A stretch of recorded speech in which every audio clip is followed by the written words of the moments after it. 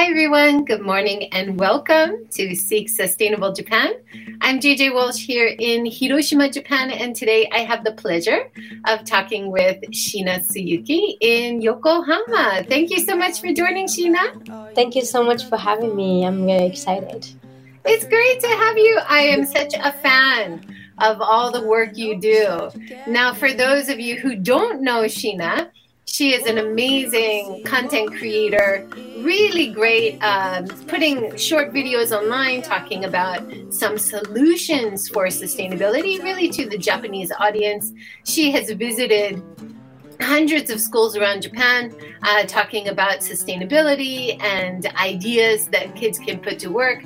And you're also creating your own cosmetics. So we have lots to talk about today, Shiina. Thank you so much. Thank you. So in your video that you did when you were at the Green School Bali, you talked about your journey to start making cosmetics. And it seemed to start from allergy that your sister had. Can you tell us that story? Yes, thank you. So it was like when I was 15, I started to create my own cosmetics for my sister who had sensitive skin. And we kind of found out that she had very sensitive skin after we used the cosmetics that we bought in Japan that said natural on the label. And we thought, like, saying natural on the label is 100% safe to use. And then we trusted and we used it. But turned out my sister got like rashes all over her faces. And I was like wondering, what is the definition of natural? And I started to search the meaning of the word. And then eventually I found out there was no meaning. And then you say in your video that 1%, even if only 1% in the Japanese product is natural, they can use the natural label. That was really surprising to me. Yeah, that's the reality in Japan. And I was not only in Japan, but I think for the most of the country, there's not really definition for the word. So what I learned from this experience was the cosmetics industry was full of misleading labels and was hiding so much more harmful impact than what we thought to believe. And that's really sad. But also I was like, maybe I can do something, maybe starting small for my sister. And it kind of became my brand later on. But it was for my sister in the beginning. I love that part of your talk where you say, but actually the first few ones that I made, my sister didn't like it. She really didn't like it at all. She's like, oh, it doesn't give me any like pigments and it's like really dry and stuff. And like, I'm trying my best, but I mean, that made me to create better products. So it's a journey, right? That's part of creating a new product, testing it out, getting feedback, improving. Also very true of any sustainable business. You have to learn things along the way and get feedback and find out more and then evolve into a better brand. And it sounds like you also found that when you started doing workshops, some of the ingredients you were using, you would find out new information and then you would change to a better ingredient. Is that right? Yes, that's natural mica, right? The one I talked about in the video. It's causing the child labor in India. Most of the natural mica is coming from India, and it's very hard to find the clear transparency behind. So it's better not to use the one. But I know that because like when you hear natural mica, it sounds much more better than artificial like mica. So it's very hard to take the balance between using natural products and also not causing any other issues. Absolutely. And this is so important as a part of talking about sustainability on this channel. And I think the way that most people who understand sustainability, it's about a balance between the needs of people, the needs of the planet, and the needs for profit. You have to have those in balance. And so when you were talking about actually the synthetic version of this is better because it doesn't create this slave child labor problem for the natural version. So until we can find a natural version that's more ethical for people, we're not going to use it, right? So that evolution of your brand is so important. Yes, definitely. Tell me about the packaging. You were explaining about using bamboo instead of plastic. That's a great alternative. Oh, thank you so much. So the school I went when I was in high school, it's called Green School, and this Green School buildings are made out of bamboo, and I knew that this is the one of the most sustainable material that we can use for anything. And I learned that from Green School building, and I was like thinking, what can I use instead of using plastic container for my lipstick? And I was actually trying to make this lipstick container out of bamboo by myself. So when I was in Green School, I used to go to this innovation lab to create my own container. And I was doing that for like almost 1 year, trying to figure out to make this container. But then it didn't. I couldn't do that. So I'm buying this container, but I think you can't start everything perfect. So I think finding the solution. You can't do everything yourself either, right? Exactly. And you don't need to. So if you can find a good maker that you can support what they're doing and you can make it part of your brand, sometimes collaboration works a lot better. But also another important lesson for starting your own business, that's for sure. You can cut like about maybe like 60% of plastic if you use the bamboo container like the one in the picture. So I think it's much better. I am such a fan of bamboo. It's a grass that just grows like a weed. For a lot of people who are remodeling the old houses, they always complain about the bamboo, right? Because it grows under the foundation, it grows everywhere. And the first thing they have to do when they take over the old house is cut back the bamboo and try to keep it away from the house because it really spreads. But then they make friends because they give all the takenoko, bamboo shoot, to all the neighbors, and the neighbors are happy. So it's kind of a good first welcome to the neighborhood kind of activity. I love bamboo too, like for eating. Bamboo is really good food. It's so good. Let's change gears here a little bit. So you started, was it the cosmetics journey that kind of started you thinking about environmentalism, started you thinking more about sustainable products and what is natural, and then activism and education? What was the order? Yeah, I mean, as you just mentioned, I started to create cosmetics product for my sister, and that was the beginning for me to enter the world of sustainability. Because whatever we choose on a daily basis will create the future of our planet. So consumers' choices change Earth. That is the message for my brand. So, but I wanted to kind of learn about what problem we have more in more detail. So I joined COP24, Conference of Parties. In the first time I went was in Poland. And I went there with some of my green school friends. We have this green generation group.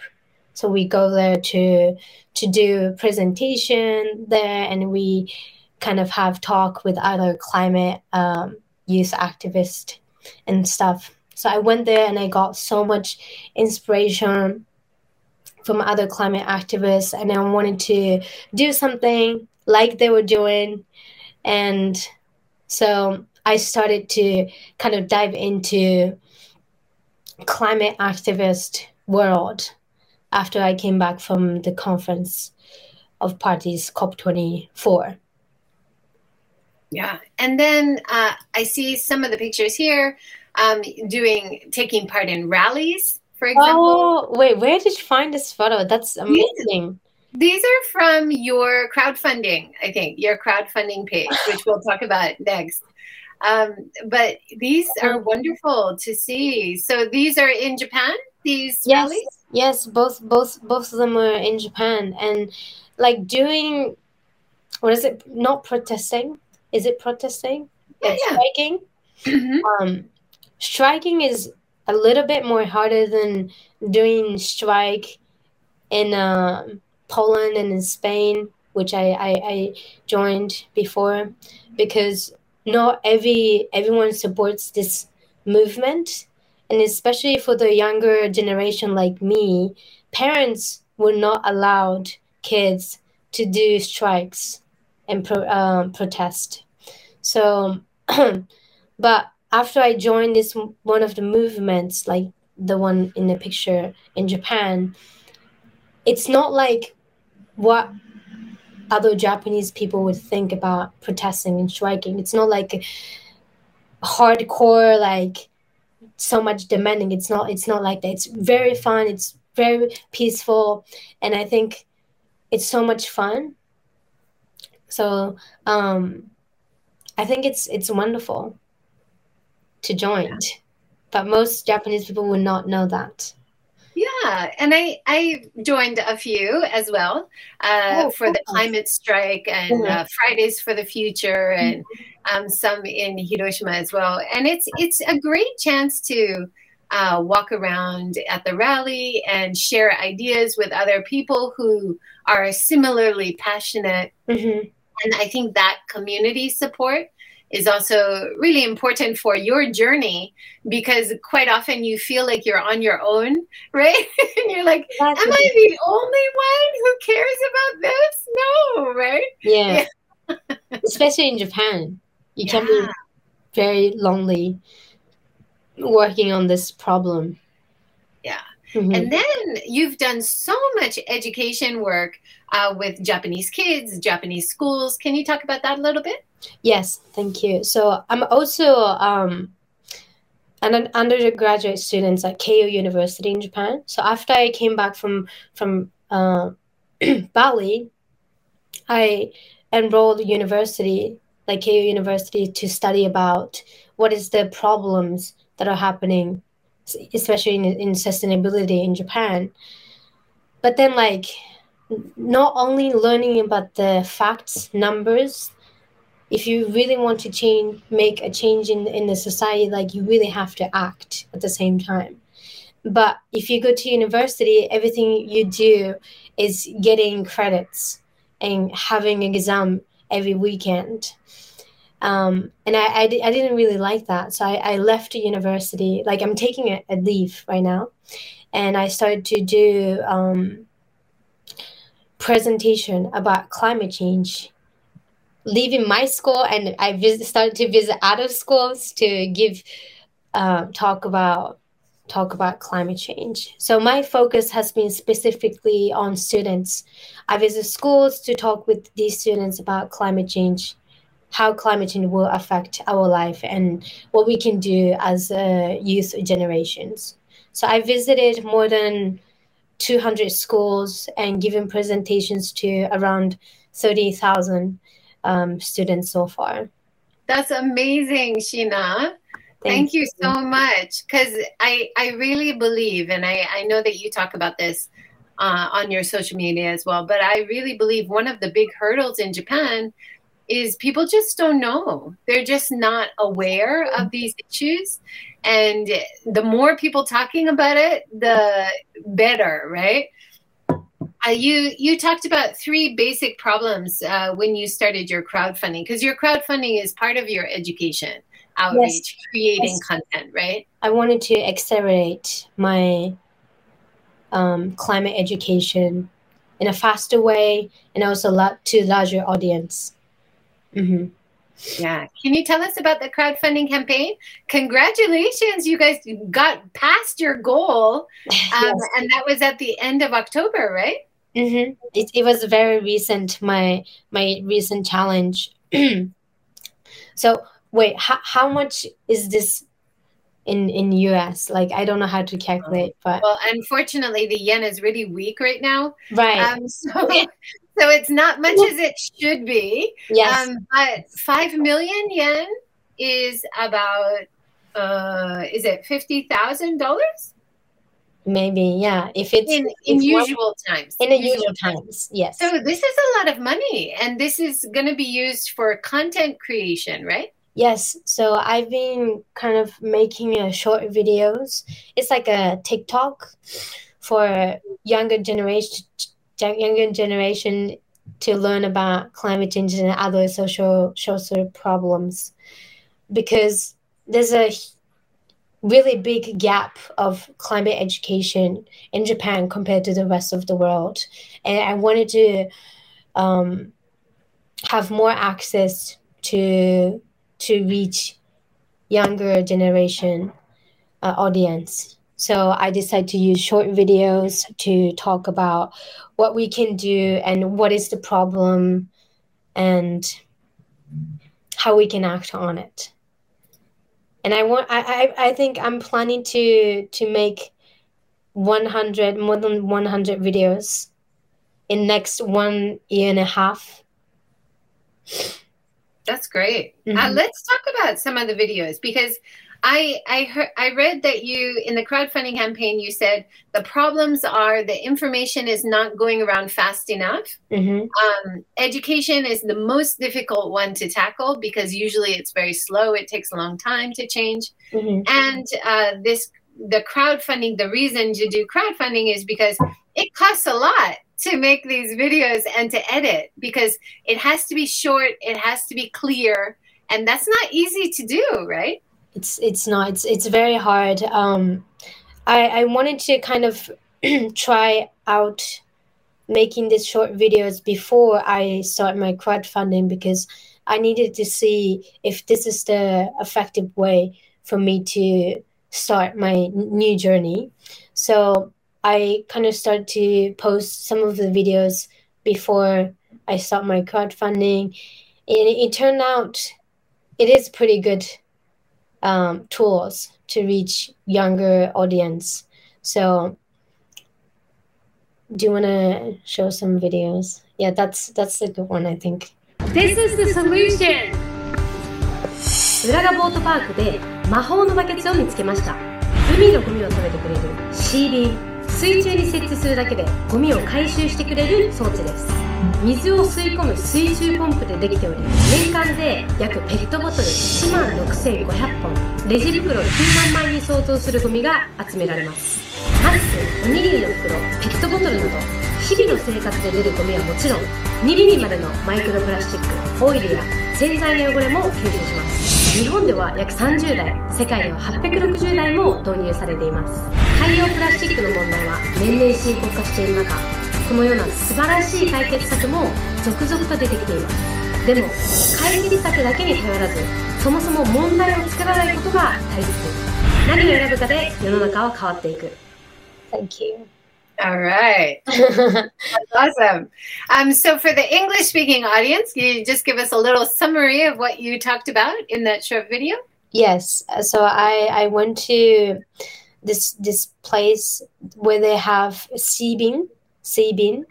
So it's like a trash collector machine, but it's actually pretty smaller than you think. Because when I went there, like I was like, where's the sea bin? Because it was so much smaller than I expected. But So this is actually coming from California, I think. I read about Is it Australia?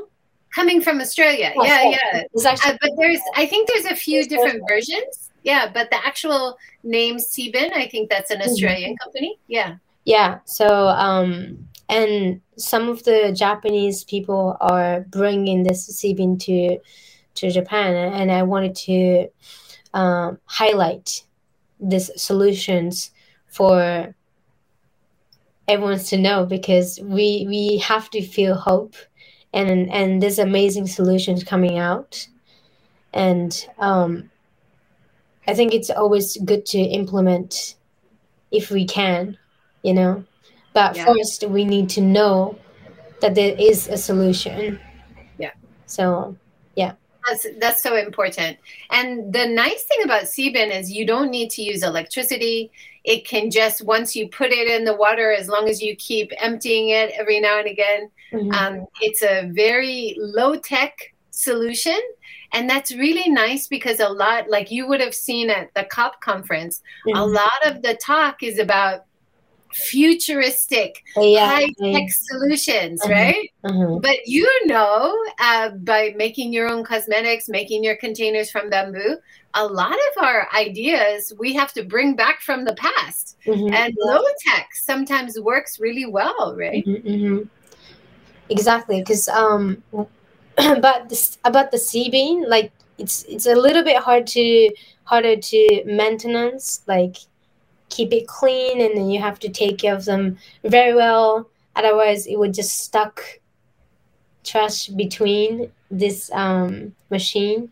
So they were saying they were hoping to make easier way to take care of the Sebin in the future.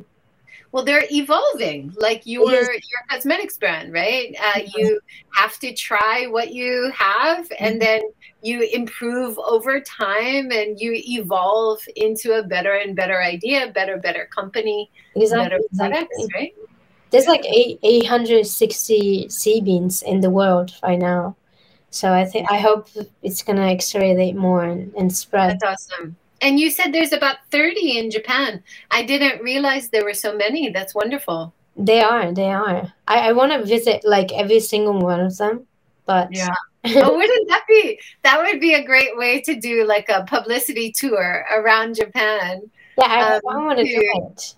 To go and talk to each person or each organization who's managing it, and then you can hear what kinds of stuff you're catching, from the reality in each area. That would be interesting.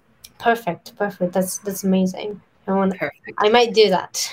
Yeah, I hope we can use maybe some of your crowdfunding to go and do videos at all the Sebin locations. That'd be fun. Yeah.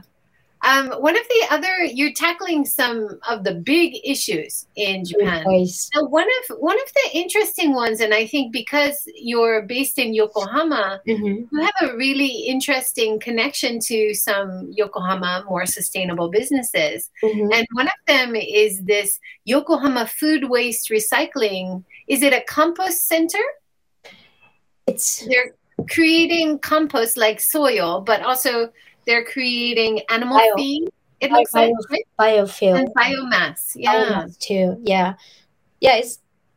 I don't know what is this place is called, but basically they collect all the food waste from not only companies, but like individuals, and they use that food waste to make compost and also biomass. And also, I think it was animal feed. Yeah. It's just fantastic. This is one of the big problems in Japan. We have such a big food loss, food wastage problem. But on the other end, on the garbage side, why aren't we doing more composting, right? Why aren't we putting the food waste to the food banks? Like we talked to some people, and then people who need food can eat it as well, as going back to the soil, regenerating the soil, feeding animals, right? This is a great resource. Why are we just burning it? That's crazy, right? It is crazy. I mean, what they were saying is that it costs a lot of money, and they have to have big like machines to create biomass and other like turning into food waste to something else costs a lot of money. So it's not something that you can start from the beginning. I think you need quite a lot of money to start that business.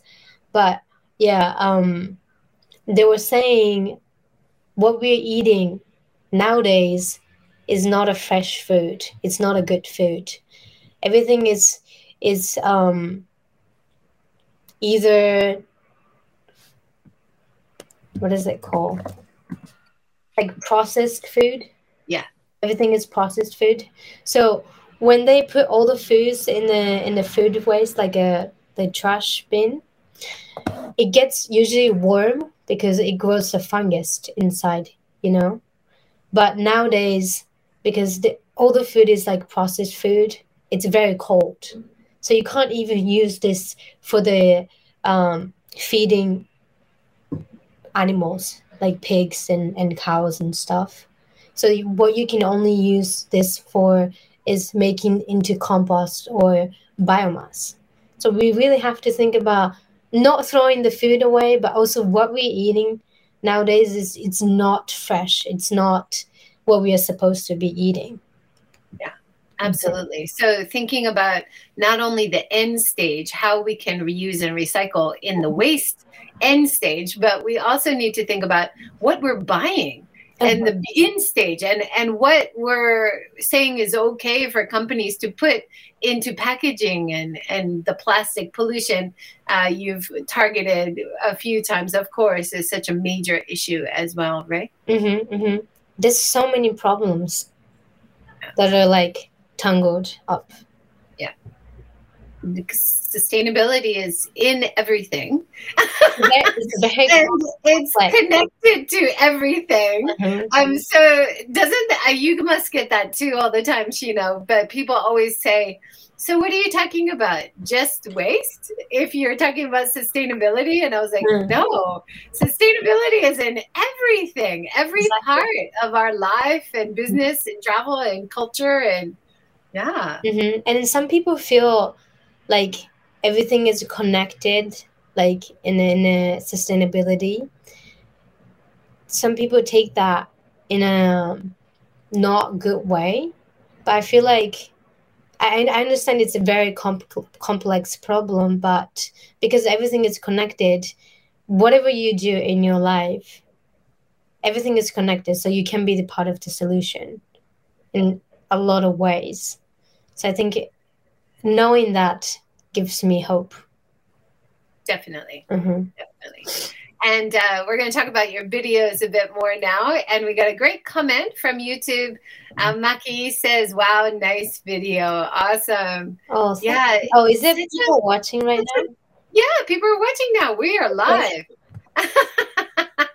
So it's great that, you're able to, I think for me, one of the most difficult things about making these short videos, you're gonna be watched by so many more people because it's short. Mm-hmm. But making content clear, mm-hmm. easy to understand, and good visuals in a short time, this is really challenging. Can you tell us about how you do it? Like, do you work with a team? Are you creating the narrative yourself? Mm-hmm. How do you figure out how to make these videos? Thank you. So I started to create this short video by myself. So it was only me. So when you look back the reels on my Instagram, the beginning, like the videos in the beginning is like super bad quality. I tried my best, but it was my first step to start. But so I started by myself, but then more I make videos is much harder to continue. Like, so I need to have someone else to help to create my content. So I have one videographer working with me right now. So we are two people, team working together. And so he basically take videos from me and he edited but all the topics will be video. That's my job to decide what I'm going to talk about, and I have to write all the script, and we have to check it together if there's any mistake or not. And sometimes we can make videos at home, but sometimes we have to go to the place to interview, like Sibin. So some videos takes much more time, but some videos can be made in like one day. So it depends what you make, but everything is like pretty hard for me because it's beginning. We're going to show another one of your videos. I like all of them, and interestingly, like we were talking about before we started, you have some that you feel are your favorites, but those aren't necessarily the ones that are the most viewed, right? And I feel the same. I've interviewed over 400 people over the last 2 years, and some of the videos that I've done, some of the interviews, I'm like, oh man, that was a great interview. I love that one. And hardly any views, right? So you tell us which is the next one that you love, and we'll show that one. Okay. Now, like, yeah, tell me from your Instagram reels. Hold on. Let's have a look here. I will show the page. So we showed the one about the Sibin. Let's choose another one and show it. I mean, I love everything because they're like my babies. I put so much effort to make it. Like, it's your creation. Can we talk about the clothes waist one? Yes. I think that one's good. I was gonna show that because I went to the place. Wait, clothing. I think I can click on it. Okay, here we go. Oh, no sound. Okay, wait. You have to click the... この株式会社にやってきました。日本では年間約75万トン、T シャツ約37億枚に相当する衣類が破棄されています。そのうちこの工場には1日約10トンが家庭から運ばれ、ほとんどがリサイクルされています。まずは手作業で260種類にも分別され、その後プレス機で圧縮された古着は東南アジアで再販売されたり、工場用の清掃布として使用されます。他には機械で綿状に戻し、それを糸状にして生地に生まれ変わります。それらを使用し、布や軍手、防音、断熱材などが作られます。リサイクルは新しいものを作るのに比べ、二酸化炭素排出量、水資源、農薬使用を抑えることができる素晴らしい方法ですが、現在リユースやリサイクルされているものは全体のうちたった 35%。だからこそ今ある洋服を廃棄せずリサイクルすることはもちろん、本当に必要なものを必要な量だけ手に取ることが重要。何を選ぶかで世の中は変わっていく。 Where does it go? 88. That's great. That's really good. I think this is something, especially as someone who's from a younger generation, this is something that young people often think about. Fashion, buying new clothes. We do have some good options for reusing old clothes. We have a great chain of stores like Book Off, Second Street. I love Book Off too. Right? Yeah. And then you can buy the clothes that you can still use and love it and use it longer. But if it has to be thrown away, like you show in this video, you can recycle it into other materials, right? You can. So I think also, like they were saying, we can recycle a lot more clothes, but then it's very hard to collect from people. So rather than like putting our clothes into trash, we should bring these clothes to manufacturer, like the one I visited, so that they can make that clothes into something else and give it to someone who need it. It can be outside of country, but yeah, definitely. Yeah, and this 35%, what was the 35% for? Only 35% of the clothes are are reused. So only 35% are reused or recycled, right? Yes. So if you have like Uniqlo clothes, you can take it back to the Uniqlo bin. I think H&M, they will take any clothes. So any brand clothes, they'll take and they'll reuse the material, or they'll use it, I think, for biomass, for making energy as well. So there are, like, sometimes people complain, they go to book off with a bunch of clothes which are still good, and then they're like, no, we don't want it, or we only give you like 10 yen or something. But usually Second Street, if it's good enough, they'll take everything and give you a few hundred yen. So it's not, you don't get a lot of money, but it kind of feels good to know that somebody else is going to love these clothes that I loved, right? I think using like book off in Japan is one of the best options that you can choose, because I always go there to buy some, if I want to buy new clothes or new bag or like dress and stuff, because they have great stuff, and they take care of all the stuff in a good way. So but I know that my generation, like friends around me, like they don't know that there's like a book off, that they sell the second-hand products, because we all know book off as like selling books and DVD. So yeah, knowing that is the start. Yeah, definitely. We got another great comment from Maki on YouTube. Thanks, Maki. She says, I will share your videos to my children. Fabulous. Thank you. Actually, some of my school teachers are using these short videos in their class. And so that one of the reasons why I started my crowdfunding was because I heard that some teachers are using my videos to teach climate change in their class, because a lot of teachers, like, they want to teach about SDGs goals, but they never learn how to, so they're stuck.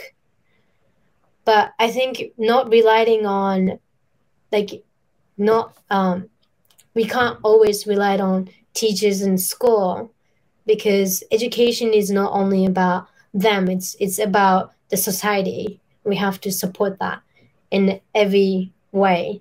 So I'm making this video for not only posting on my social media, but also teachers to be used to teach kids in an easier way, so they don't have to put other efforts, because they already have enough job. Yeah. No, absolutely. It's not fair, right? And I'll try to offer consulting to a business that I think could use some good advice, and they tell me, "Oh no, we already have SDG people working on it." But many companies, like many schools, they're just choosing existing staff who don't have any training in this. And they're saying, okay, you are the new educator for SDGs for this business or this school.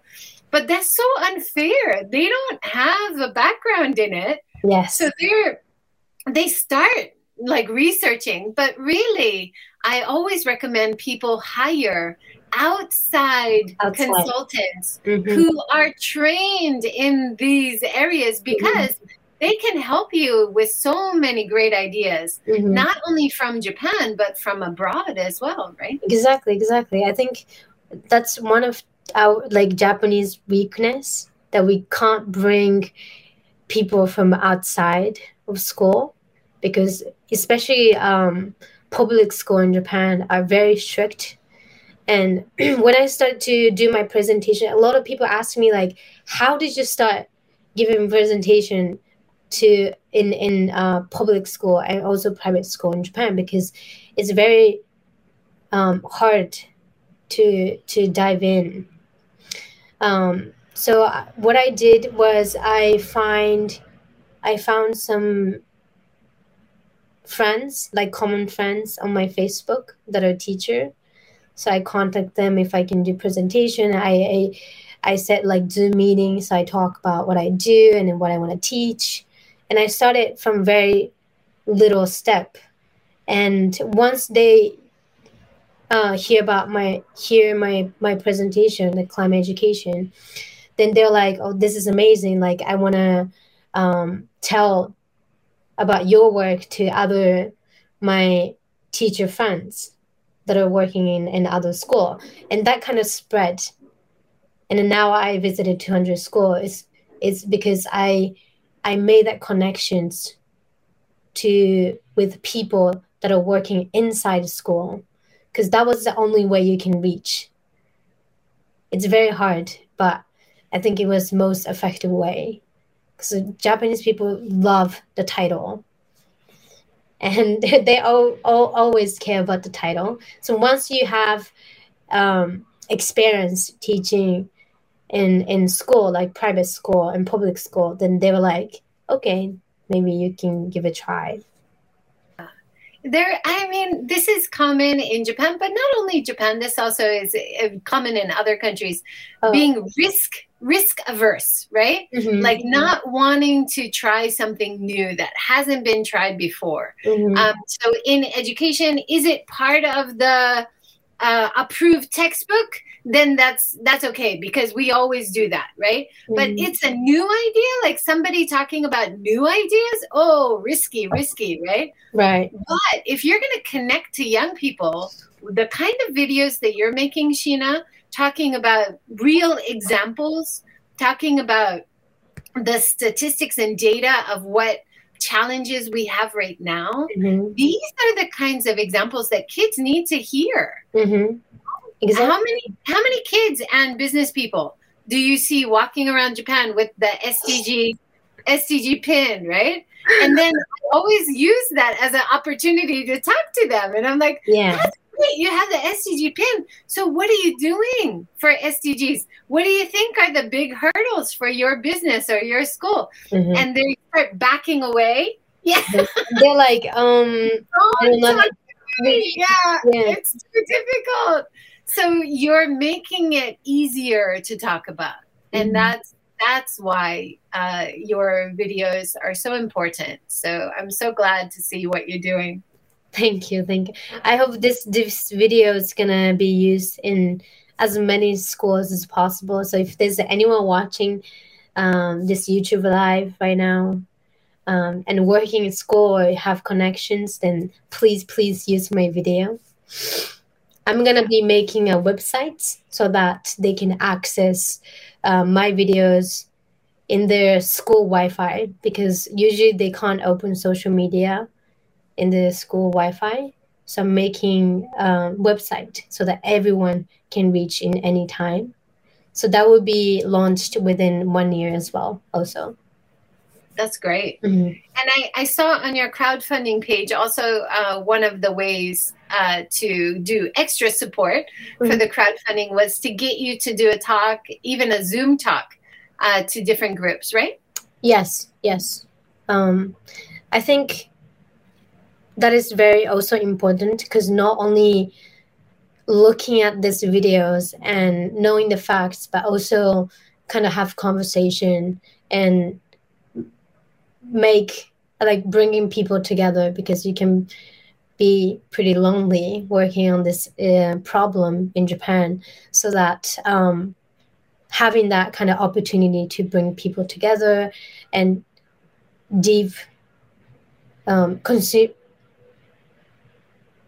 digest all the knowledge with other people. I would love to see you become a brand ambassador for Lush, because you're trying to make your own cosmetics. You are very interested and passionate about mm-hmm. animal testing. And yes, the only business that I can think of in Japan mm-hmm. that is against animal testing and promoting natural products, trying to reduce plastic waste and packaging, they've done such a good job. Lush Japan would be such a great business to collaborate with. Yeah. I don't have any connections to Lush, but I'm just putting it out there. Hire this girl. She is a great brand ambassador for you. Is it only Lush Japan, or is it the just Lush in the world, like a international? They work on a Yeah.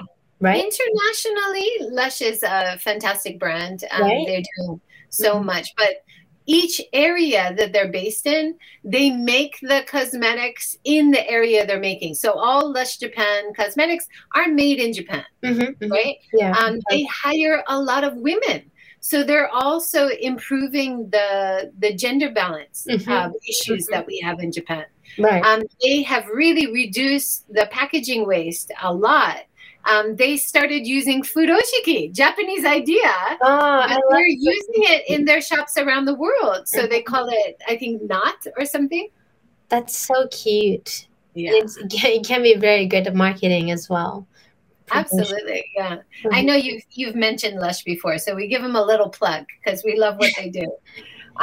So you talked about some of your videos we've talked about already, food loss, old clothes. You also tackled palm oil. Now, palm oil is connected to the cosmetics industry. And one of your short videos was about Borneo and palm oil, right? Yes. I mean, I went to Kalimantan, so Indonesia, where there was a beautiful forest and which was home to many wild animals, but and I was expecting to see wild animals when I went there, but then what I saw was different from what I had expected. All the rainforest was burned. Specifically more than like 30% of its forest was gone due to mostly palm oil plantations, which are used in food and snacks and also cosmetics products. And for the cosmetics products, 70% of world cosmetics contain palm oil. So pretty much every cosmetics product contain palm oil, to use one of the ingredients. And knowing that facts really hurt my feelings, because I saw that there's a forest burning and the local people are making money out of it. So it's not like they want to burn the forest. They're just trying to live their life. So there's like a lot of many justice, I think. There's no right or wrong. There's many problems going, but I was most likely part of causing deforestation because I'm using the product that contains palm oil. So it was it's a very hard problem, but because we are all part of the problem, I think we can also be part of the solutions. And I think cosmetics is one of the easy ways to enter this problem and knowing the facts, and they can also act on it. Yeah. Absolutely. One other issue that you talk about a lot, which I think is starting to improve in Japan, but still difficult. Talk about following a plant-based diet and trying to be vegan. Can you tell us a little bit about vegan your choice? Yeah. Being vegan is like pretty hard in Japan still nowadays. But I feel like because I'm not 100% vegan, but I try to, when I eat out, then I try to support also vegan restaurants because they have amazing food and they have amazing concept. And then I try to do that. I've been doing that in the past 2 years. And this past 2 years, it has been changing quite a lot in Japan. So when you go to supermarket, there's like a vegan cheese and there's a vegan meat and there's a vegan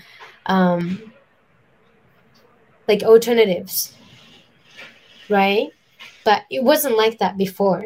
So I think there's more people eating vegan food so that they have more vegan products have at their store. So I think it's a good sign, but still it's not enough, because when you go to outside of Tokyo, the options are very limited. And because of our traditional Japanese food, we use fish for dashi, like for soup. And it's almost impossible to avoid soup without using fish. Yeah. It's a big hurdle. We were talking about this before we started, and sharing some recommendations of places to eat in Hiroshima area. Yeah, I'm actually going to Hiroshima next week. Are you? Mm-hmm. Oh my gosh, we have to meet up and go for a vegan lunch somewhere together. Yes, definitely, 100%. Definitely. But one of your videos was about plant-based milk. Yes, plant-based milk, and that has gotten easier. Right? In Japan and many countries. Starbucks in Japan even has oat milk, almond milk, soy milk. You can choose at no extra cost, I believe, for your coffees. So it is becoming more commonplace. And that kind of outside push from international companies doing it, from international visitors asking for it. I think that is having a positive effect on changes in Japan, don't you think? Yes, exactly. No, I totally agree, because I live in Chinatown in Yokohama, and there are like a lot of people living, like foreign people living in here, so that we even have vegan Chinese food available. And they're really good. So half of the menu are vegan options. It's not like 1 or 2 meals. It's like half of the menu is vegan. So there's a lot of options that you can choose from, just because they are foreigners living near, and there's like an international school close by. So I think asking for that food in your local places can be the way to expand vegan options. That is such a good point. Like, as residents, just keep asking if it's possible.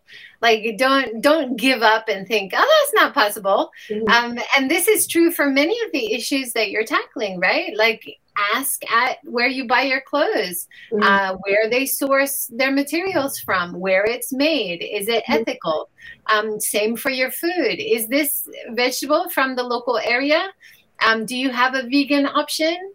Do you have plant-based milk, right? All these questions from the consumer can help spur the businesses to change, because they listen to the consumer, right? Exactly. Yeah. Because when I buy like any cosmetics products, and because I care a lot about using palm oil, because palm oil is a great oil, but because of the way they grow is making palm oil not good ingredients. So whenever I buy products that contains palm oil, I ask them what kind of palm oil they're sourcing, and how is it like made through email, if you can't find it on the website. So asking that is very important. So asking the right questions and keep asking can change their action as well, because what they care about is make money through consumers. So consumers are the most important part of their business. So we have a big voice, and we need to believe that. Yeah, absolutely. So you have your crowdfunding campaign was successful. You're going to start launching more videos. Is there anything else coming up for you in the next few months or next year? I mean, I actually just post my short videos after finished my crowdfunding. It was yesterday, my first video. And I'm going to be posting 2 videos per week for the next 1 year and a half. So I'm gonna keep posting all the videos. So if you can look at my Instagram or Facebook, can be posted as well. will be posted, and also YouTube short videos. I'm gonna be posting that too. So it's gonna be a long journey, but I'm very excited because we have this list of companies and names that we're gonna interview and go visit on how they're doing, what they're doing for the planet. So it's not only just putting numbers and facts and statistics, but also listening the real voice and real solutions within Japan. For now, I wanna go globally, but for now, yes, in Japan. That's awesome. And Shiina, you are doing such important work, doing these videos, everything in Japanese, but you speak English really well, Shiina. Are you planning to do any talks or any videos also in English? No, I totally should do that, like 100%, because most of my friends are from green school, and they only understand English, and I think these kind of informations are very also important for outside of Japan as well. So yes, I would consider. Yes, 100%, I would consider. Awesome. You're doing all that great work with creating like the plan and the narrative, what you're going to say. You have the graphics, you have the imagery. It would be fantastic to see a Japanese version and an English version. Mm-hmm. You could have two different playlists, two different sets of reels, two different playlists on YouTube. And then I think your audience would increase so much, because the Japanese audience who's interested in sustainability is very small still. Exactly. Compared to what it's going to be. So it's important, mm-hmm. but it is growing. But the international market who's thinking about sustainability is huge. Yeah. This is a big, big market eager for ideas. Mm-hmm, mm-hmm. And many of them are very interested in Japan and ideas that we have here. So I think you speak English so well, I'd love to see that happen. I take that. Thank you. I know it's hard. I just doubled all your work there. No, but like, because I'm making the videos anyway, only like translating that videos to Japanese to English. It's not gonna be as harder as making the video from scratch. I think it's not gonna be a lot of work. Yeah. Absolutely. And then you'll get a lot more interest from journalists and media abroad as well, who want to talk to you about what you're doing in Japan. And that outside perspective mm-hmm. makes more interest in Japan too, mm-hmm. because they're like, oh, she's getting interest from outside mm-hmm. Japan. Maybe we should also interview her, right? So that outside pressure also really helps what you're doing in Japan too. Mm-hmm. I went to Korea for the one of the dialogue that I hosted in Seoul, and it was like international events, and I was invited because this event was hosted by Kim Woon and also Stanford University. And one of the Stanford professor who are Japanese but working in the Stanford University found my work on internet, and he invited me to this dialogue. So I think not only that way, but also if they can find me not only in Japanese but in English, I think it would give more opportunity for me to speak in a larger audience. Absolutely. I love that. Thank you for like consulting for free. Absolutely, 100%. I talked to Akira Sakano. She also has been doing English talks around the world, talking about the tiny zero-waste town of Kamikatsu in Tokushima. She helped Kamikatsu get support in Japan and abroad because of her work talking about it abroad. So I've seen so many examples of when this happens to bring that back, that positive highlighting, and then that will support your work in Japan as well.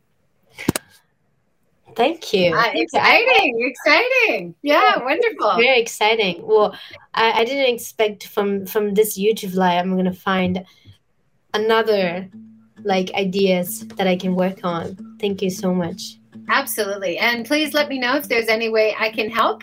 I'm happy to support and share and promote the good work that you're doing. So thank you so much, Shiina. That is the end of our hour. What a great conversation. Thank you so much for having me. It was an amazing talk.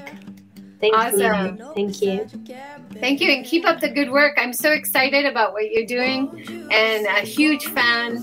Really can't wait to see what's going to happen with Shiina over next year and the coming years. So thank you so much. Thank you so much. I'm gonna be also launching a new cosmetics products next April in 2023. So there's going to be a lot of project going on right now. So we'll be very next excited. year. So yeah, please awesome. be excited for my work. Yeah, absolutely. And I will share links, all your relevant links below. If you can't find them, Thank you. Definitely follow the links. Thanks everyone for joining. Thank you so much, Shiina. Everyone have a great day. Take care. Have a good day. Round and around in the middle of my classroom, I show my tears to you, I'm stronger. I drop the armor, now I'm bolder.